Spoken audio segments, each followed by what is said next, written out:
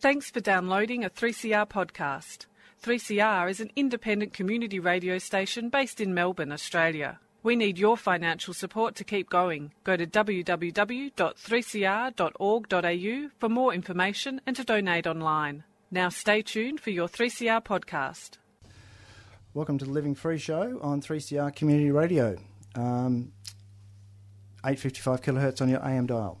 Thanks to the Ruminations crew for another great show, highlighting issues around homelessness. My name's Bill, and for the next hour my guests will be talking about alcoholism, the family disease. I'd like to welcome Dana, who's a member of Alcoholics Anonymous. Hi, Dana. Hi, Bill. Thanks for having me. And Di, who's a member of Al-Anon Family Groups. Hello, Bill. Thank you too. They're going to share their experience of living with alcoholism and how AA and Al-Anon has helped them. Now, this is an unusual show because we don't usually have members of different fellowships on together, so this is sort of part of our extended summer series of a little bit different. So so I hope you enjoy the show. Now, usually we start talking about what it was like before, what happened, and what it's like now. Sort of the traditional recovery format. And so I'll start with you, Dana. So usually we talk about what it was like growing up and when you first realised you were a little bit different, and when you're, particularly with an alcoholic, when your drinking was a little bit different to other people's. So what was your family life like, and how did your alcoholism start? Okay, my family life was pretty normal. I grew up in a very loving family, mum, dad, brother and sister, but I was also ridiculously shy. You know, when I was growing up I was full of anxiety and very, very shy. Then when I was about 15, I had work experience and ended up with a full-time job, and that's when my drinking started. And, you know, I just remember when I first started drinking that it brought me up to the level that I thought I always should have been at. I could talk to people, I could do things. I didn't realise when I first started that when I drank, I tended to keep drinking until, you know, I pretty much passed out. But I just thought everybody drank like that. I joined my first band when I was 17 and then played in the music industry, and, you know, everybody sort of drank back then. So to me it wasn't anything out of the ordinary until I sort of started to get a little bit older and realised that every single time I drank, I seemed to have the taste for it. And I would say that, gee, I've really got the taste for it tonight. And it was pretty much every single time I drank. I didn't notice that my drinking was different until I was about 29. Wow, that's a long time. Yeah. But like I said, you know, I was in the music industry and everybody drank, everybody drugged, everybody, you know, it was just sort of the way it is. And, you know, I see now a lot of musicians from around that time are actually all in recovery. So, you know, it was, pretty big back then. Yeah, surprise. Yeah.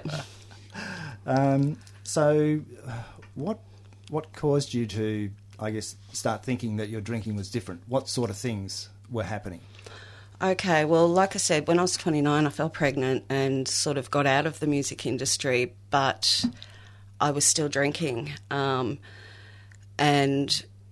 you know, it was pretty much all I started thinking about. It started taking over, you know, my thoughts, and, you know, I'd wake up in the morning and I'd be, or you know, thinking about a drink. If something was coming up in a day or two, I'd be thinking, how can I get some alcohol beforehand, you know?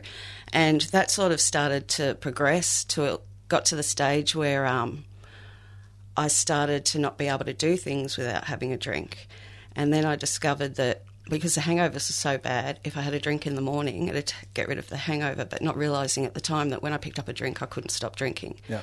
You know, there were so many times I would say to myself, I'm only going to have a couple, and I would mean it.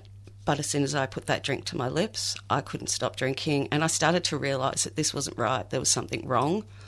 I thought there was actually something wrong with me. I never thought I was an alcoholic. I just thought there was something, you know, wrong with me.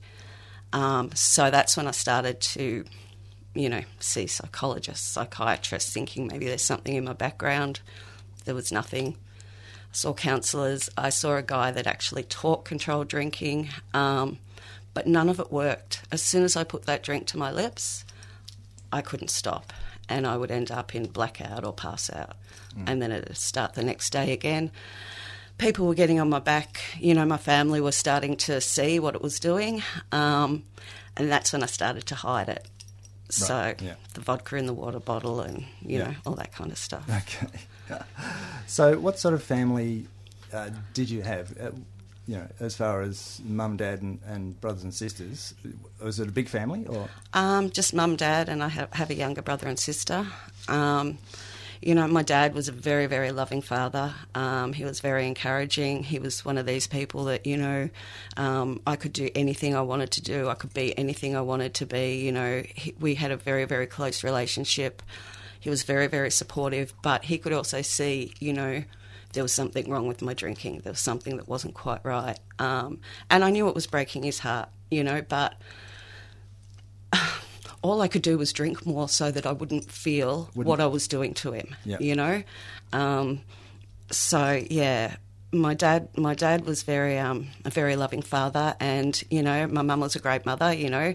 So it was just a very normal family. There's alcoholism in the background, further back, but not in my immediate family. Right, okay. Di, Yes, you Bill. a question. So you're in Al-Anon, but was it your parent who was an alcoholic? Yes, pardon me. My father became an alcoholic later in life, but both of my parents had been affected by this family disease, and they had learned patterns of behaviour and attitudes and thinking that spilled over into their personal lives and the way they parented their children. And so even though there wasn't a lot of drinking going on in my family of birth, we were all affected by this family disease from previous generations. Yeah, so how did that play out in your family? My father was very quiet, and he would always try to keep the peace. My mother was unpredictable. She had a very volatile temper, and we never knew when she was going to be, or what would set her off. But there was a lot of conflict in the family growing up, and I was and still am the eldest, and felt very much an overdeveloped sense of responsibility to also keep the peace and to look after the other children, and to be a good girl, take control of everything and everyone, and not cause any problems in the family. Because if there were problems, my mother reacted to everything. And that's how I believe the family disease played out in my family. Yeah, I think it's not so much the genes, it's the behaviour. Yes, I think the learned very behaviour. much. Yeah, I guess in my family too. My dad was an alcoholic, and he was the problem initially, but once when I got into Al-Anon and I was able to acknowledge that he was an alcoholic and he was just doing what alcoholics do, then I had as much problem with my mother trying to accept my mother because she didn't drink, but she made the situation a lot worse a lot of the times. Yes. And that, you know, that was the problem in the end, was Mum's behaviour. She was propping the alcoholic up, keeping him drinking basically. And it was, so it was quite a conflict having to accept both your parents, one who was an alcoholic, one who wasn't an alcoholic but wouldn't do anything about their behaviour, and neither of them sought help. So it is a difficult situation like that. So Dana,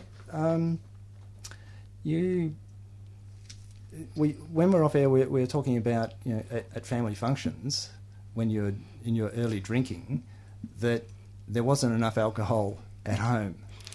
So what's that like to be an alcoholic and be at a function and not have enough? Yeah, no, it's not very nice. Yeah, I remember, like, for example, Christmas Day, you know, it'd be mum, dad, me, my brother and sister, and my sister would bring one bottle of wine and she would fill half the glass with soda water. And I'd always make sure no soda water in mine.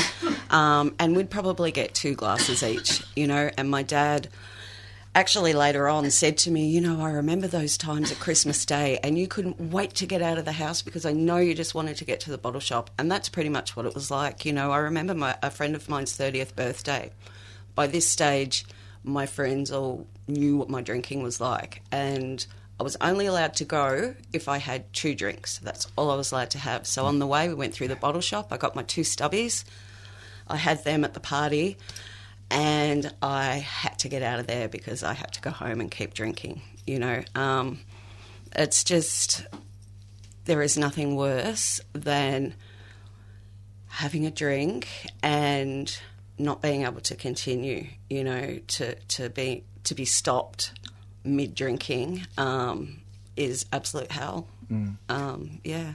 So can you explain the allergy, allergy of alcohol? The allergy of alcoholism. Well, there's a few different... One will do. Yeah, a few different things. Basically what it is that we have something in our brain that's different to everybody else. Yeah. So what it means is that, you know, when we pick up a drink, it makes something in our brain do something. I'm not too sure of the scientific side of it, but all I know is that, you know, what the allergy does is once we have a drink, it kicks off this, you know, this allergy, and we have to keep drinking, you know. That's, I don't know if I've explained that very well, but that's pretty much what it is, you know. So, and it's coupled with this mental obsession, which means that if we're not drinking, we're thinking about it. Yep. You know, if we've got something coming up, we're working out how we can get the alcohol. You know, it's constantly there. It's always there. And... yeah, you know, driving past a bottle shop and the neon signs out the front. It's just, if we're not drinking, we're thinking about it. So, yeah. So the obsession leads to the drinking and the allergy continues the drinking. Yeah. Okay. It's helpful to understand that because alcoholism is unusual in that the person who suffers from the allergy denies they have the problem. Whereas everybody else, you know, if it's a peanut allergy, everybody's waving their arms and running for miles. With the alcoholic, they just stay quiet and just keep on drinking. Yeah. So it's a really unusual allergy in that sense. So Di, your dad started drinking more, yes. And so what happened in your life? Well, my father died 5 years after he started drinking alcoholically, and I was in my middle 20s. I had left home and went off to study to prepare myself for a career, and I was doing very well in that. And that was where I met my husband, or my husband-to-be. And from the family I grew up in, I was set up to meet and marry a person who would become an alcoholic. I was very good at my job. I was very competent, and I knew what I was doing. But in life, I didn't understand how I was feeling, what I was thinking. I didn't understand about my emotions, especially, and what I was feeling, and I became very anxious, and I had to be treated for depression. It was interesting what you said before about your mother, because in Al-Anon I learned that very often it's the non-drinker who draws attention to themselves because of their behaviour. And that is exactly what happened with my mother. She was the one who was volatile in her actions and her behaviour, and becoming exceedingly angry over something very small. And so we were always very careful about where we invited her, and I grew up really not trusting her that she would remain well behaved, because that's the family disease of alcoholism, in that there is a lot of pain and conflict and anger and family controversy. And it was just toing and froing of having contact with her and then not talking to her, and those extremes of trying to manage and not knowing what to do. So I thought when I got married that I had escaped all of that, but I hadn't. I married my mother, and he was very controlling and angry and critical. And but to me that was normal, but I couldn't escape from him really. So we continued in our married life and did some geographicals. We didn't have children at that stage because I was too afraid that I would turn into my mother with having children. So we went for quite a few years until I heard that biological clock ticking and decided that now was the time. So, but during that time I was very sad and lonely and isolated and didn't have many friends, and didn't understand why I was feeling the way I was. But it was during that time that a friend and colleague told me that she thought her husband was an alcoholic, and would I help her to find Al-Anon? So, being a good girl, I helped her with that. But that was the pebble in the pond that stayed with me for that 5 years until the time came when I was ready to accept that or understand that my husband had a drinking problem and that I needed Al-Anon too. Okay, thank you. Thank you. You're listening to The Living Free Show on 3CR, 855 kilohertz on your AM dial and 3CR on your digital radio. We've now got 22 episodes of Living Free available on podcasts on the Living Free webpage, which is 3cr.org.au/Living Free, and they're also available on iTunes. There's also plenty of great podcasts of other 3CR shows available on podcasts and on the 3cr.org.au/podcasts. If you have a question or comment about the show, then you can call the station on 9419 8377 or send us an email at 3crlivingfree@gmail.com. I'm talking to Dana and Di, and they're from Alcoholics Anonymous and Al-Anon family groups respectively, and we're talking about recovery through those two programs. So Dana, I think we ended up before where you had become pregnant at your late 20s, and life started to change for you. So what was it like, being pregnant, having a baby and drinking? How complicated is that? Yeah. So I fell pregnant when I was 29 and gave up the music, and still kept drinking. I managed to, I don't know how I did it, but I managed to still be able to, be a mother. During the day, I pretty much kept it on a pretty even keel.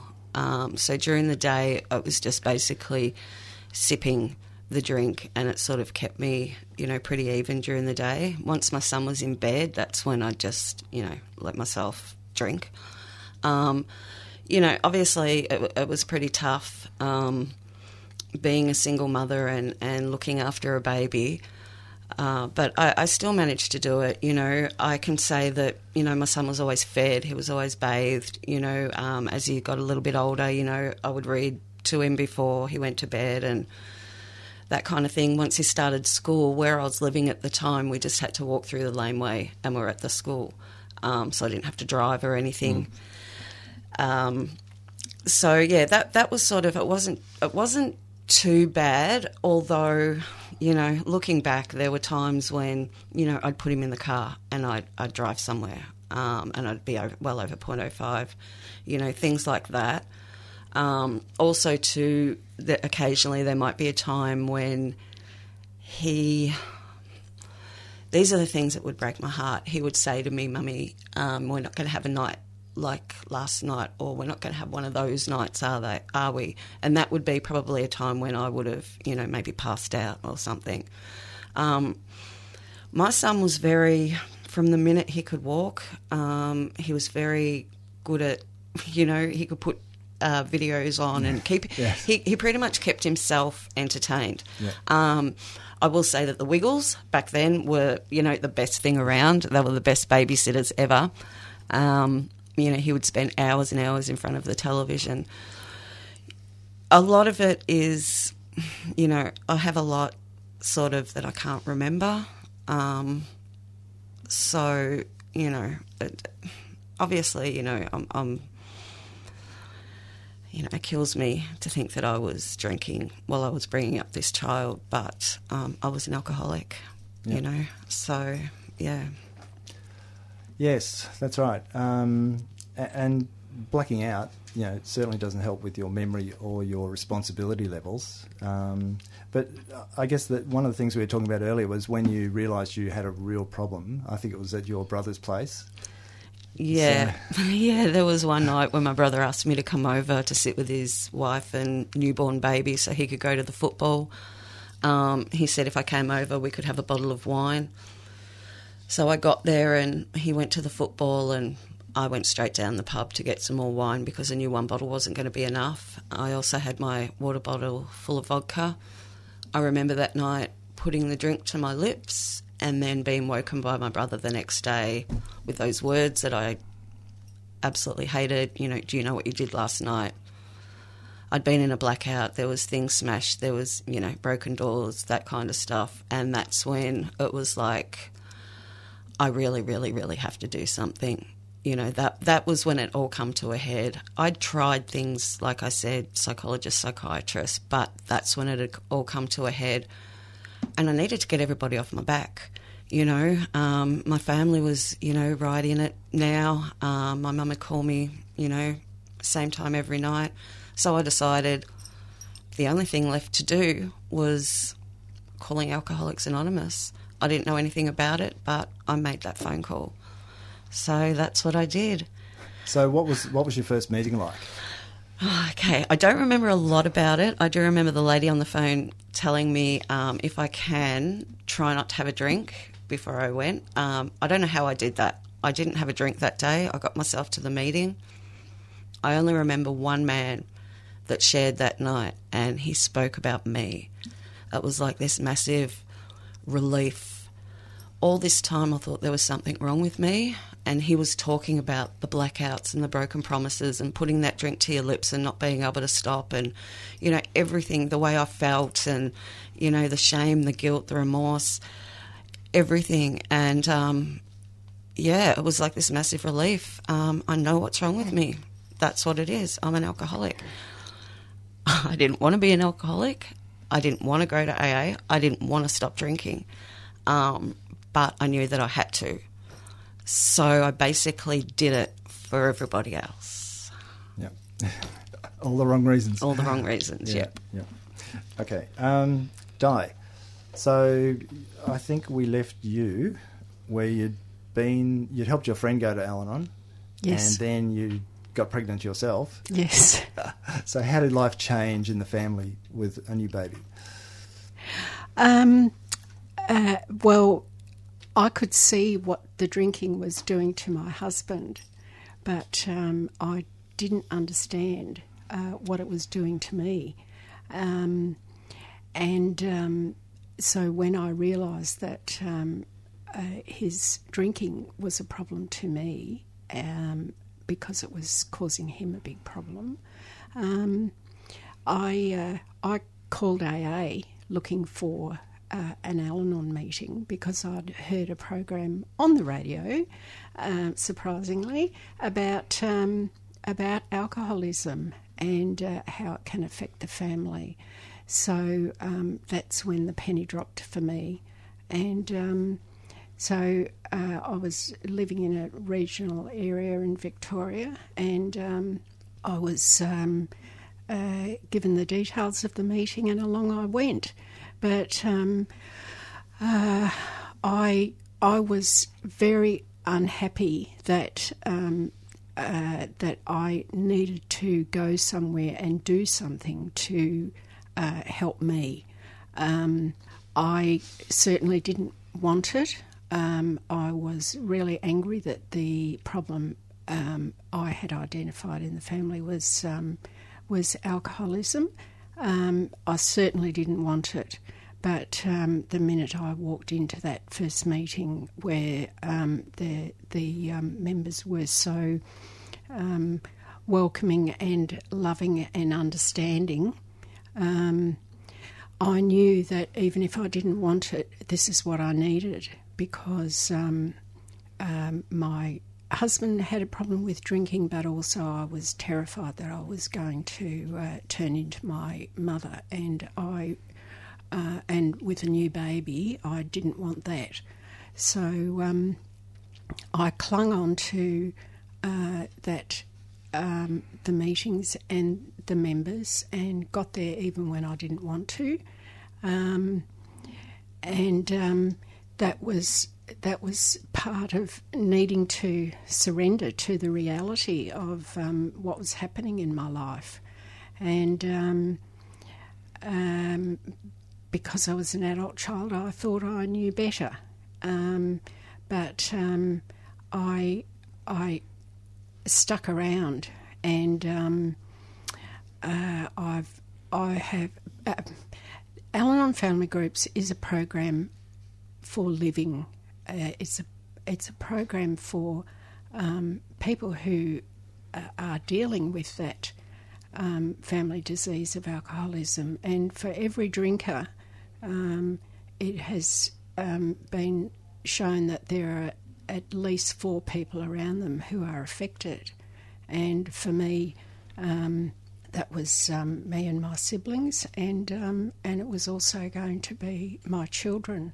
So I subsequently had another child, and our children went to Alateen, which is a program for teenagers living with the family disease of alcoholism, and that helped them as it helped me to learn about the disease and learn that there was another way of living.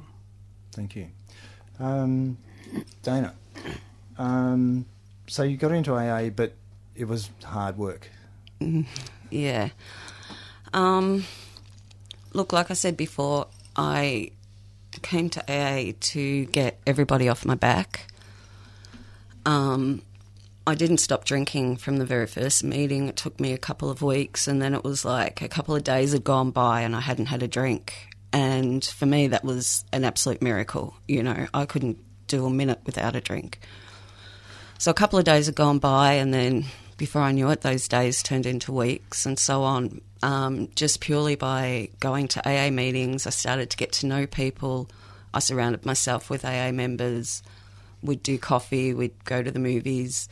I pretty much wrapped myself with AA members and Alcoholics Anonymous. And so that's what I was doing, just going to meetings and hanging out with people. So I started getting months up, and then I started getting years up without having a drink. But then I got to the 6th year.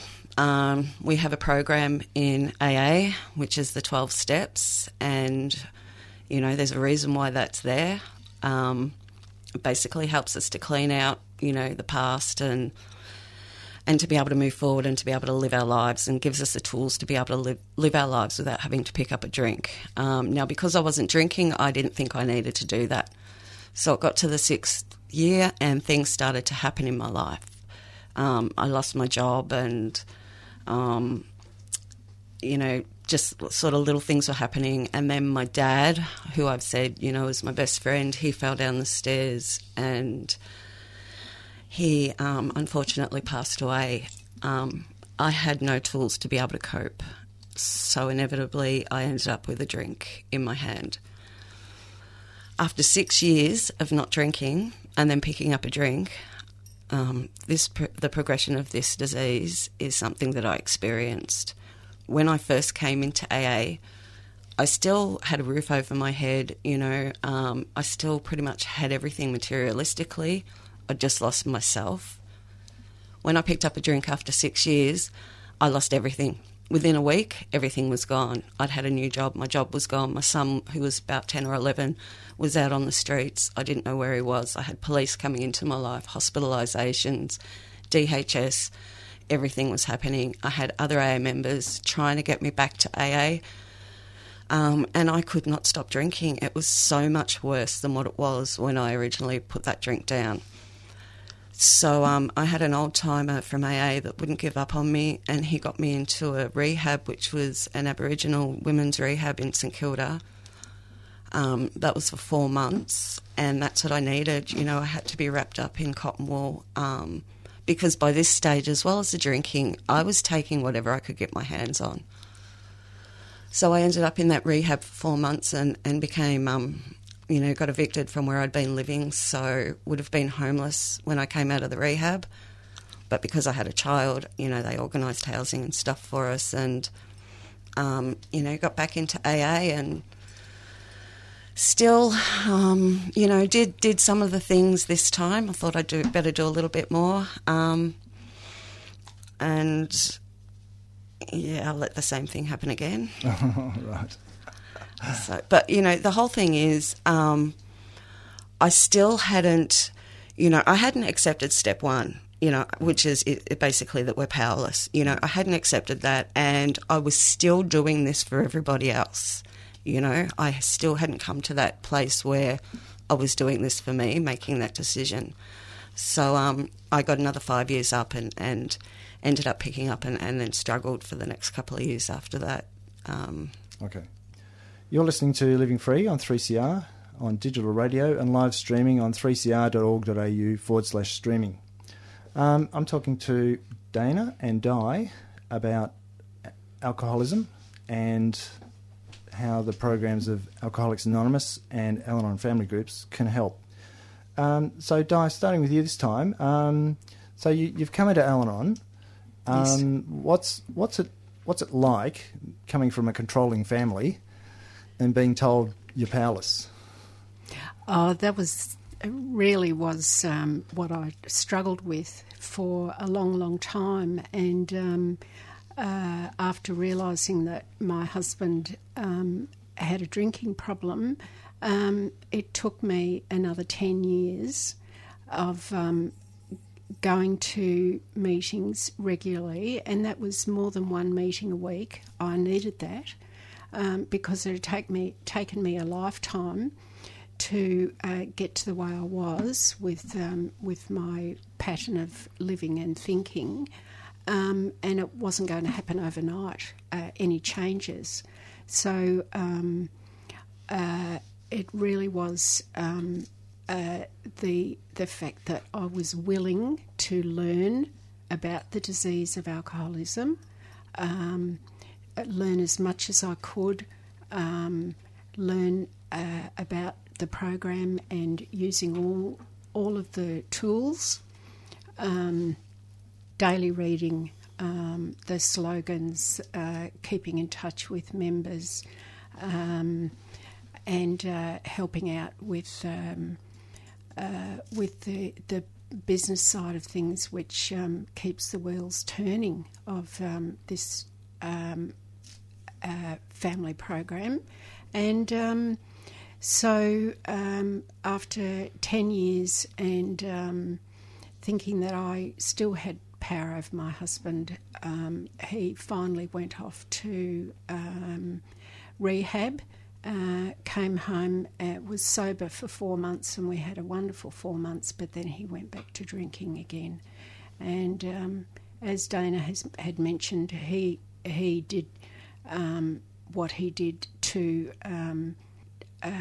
for the wrong reasons. He did it for me and the family and not for him. And so that's when I accepted that I was powerless, and I surrendered to the reality of the power of this disease. It's cunning, powerful and baffling. And so that's when I had to leave for the mental health of myself and our children.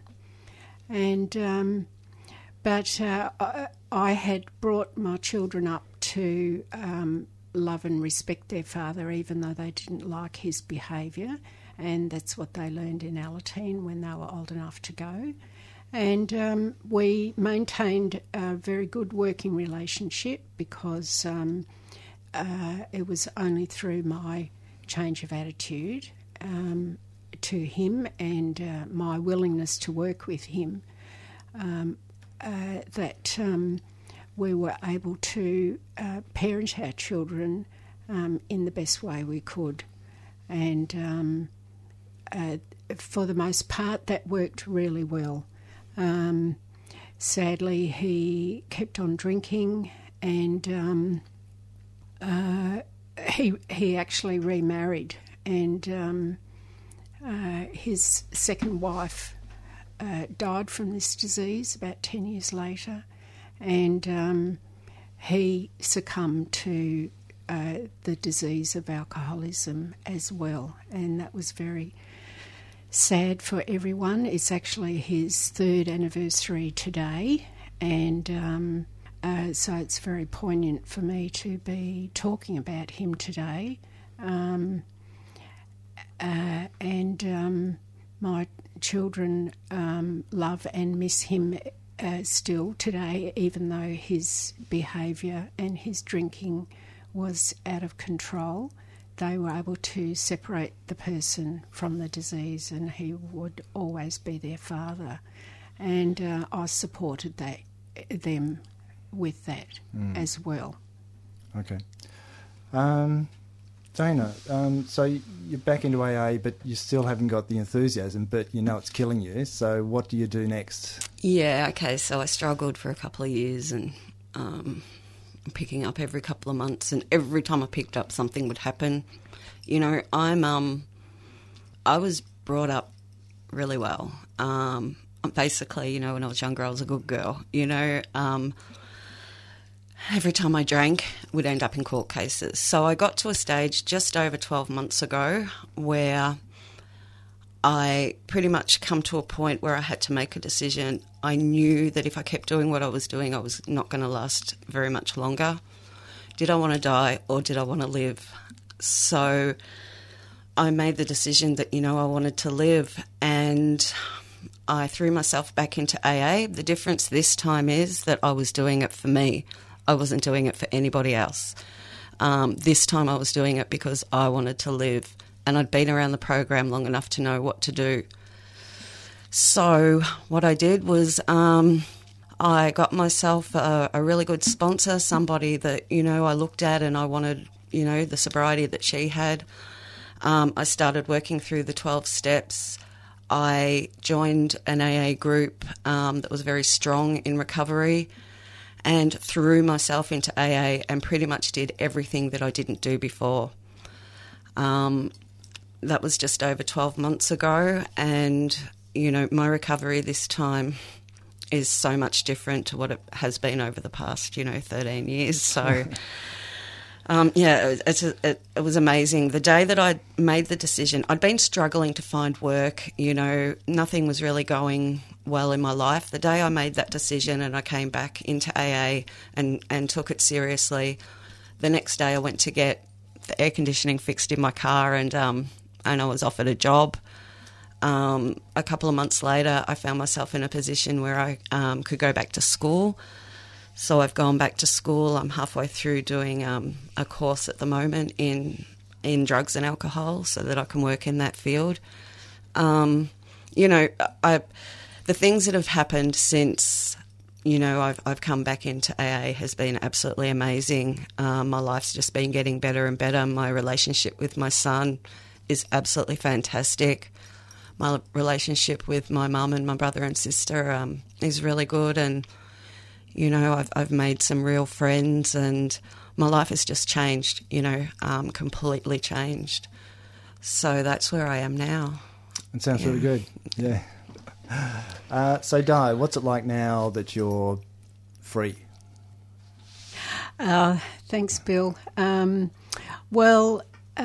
years ago, my mother passed away, and I moved to Melbourne from a regional area in Victoria because my children had left that area and I knew they would never return, and I wanted to be closer to one of them who has a 4-year-old daughter.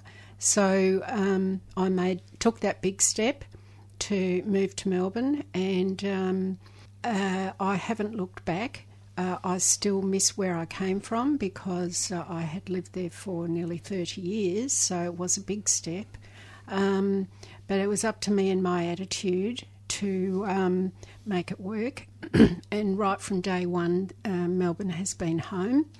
And I just love being 5 minutes away from them and being able to help even just with little things like yesterday.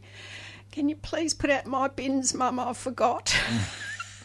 So it's just really wonderful to be able to do that. I have gone to university for the first time in my life, and I'm about to graduate next month. And so that is such a thrill for me to know that as a mature age person, I still have that grey matter there, that I can achieve a tertiary degree. And I have, through the program, I have the best friends, the best life, and the best attitude to life that I could ever have. The love and support and acceptance that I've found in this program, you just can't buy that. And just to know where to go when I'm having a down day, because being in Al-Anon family groups doesn't mean that I'm going to have a bed of roses. I still do have problems with life, and but knowing how to deal with them in a mature way is just a gift, and that's what's happened with me. I've actually grown up and matured in the program because I was just such a frightened, lonely child all my adult life until I got into the program. Right. And I'm very grateful for that. Thank you. Thank you. So Dana, what would you say to the alcoholic who's still drinking, who's heard your story? What is it about recovery that makes it so different? Okay, look, when I first came into AA and realised that this is abstinence and that I'm, it's going to be for the rest of my life, like everybody else, the thoughts were, oh my God, how am I going to do this? I can't do this. For the rest of my life, I'm not going to be able to do anything. How am I going to live? What AA gives you, is that, look, I love AA. I absolutely love it. It has saved my life and it has saved so many people's lives. And, I never thought that I would be able to do life without alcohol. So what AA has done for me is that it's taught me how to live life without alcohol. It's taught me to be able to clean up my past, to be able to, fix relationships and things. But it's the best thing about AA, I think, is the fact that we do it one day at a time. Yeah. We don't have to look at the future and go, oh my God, I can't drink for the rest of my life. It's just for today. And, doing it like that, it just, as time goes on, things just get better and better. And, look, I can't say enough about this program. It's an absolutely beautiful program, and, the people are so supportive, and I'm actually having a really good time in my life. I'm doing things, I'm going out, I'm back, seeing music. I've got a concert next Tuesday, I've got one tomorrow, I'm getting out and I'm doing life, which I never thought I'd be able to do, and I'm doing it all with a clear head, and it's just amazing. So, yeah. It sounds good, yeah. Okay, well, that's about all we've got time for today. So I'd like to thank Dana for sharing her Alcoholics Anonymous recovery experience with us. Thank you for having me. And Di for sharing her Al-Anon Family Group recovery experience. Thank you very much, Bill and Dana. I hope you'll be able to join us again next week when we'll return to our normally weekly schedule, and we'll be talking about living with the family disease of alcoholism, and we'll be joined by some members of Al-Anon family groups. Unfortunately, Black Noise Radio won't be on today, as Kerry Lee will be attending Gilla's funeral, but we'll be playing some music instead, so stay tuned. Thanks for listening to Living Free program today,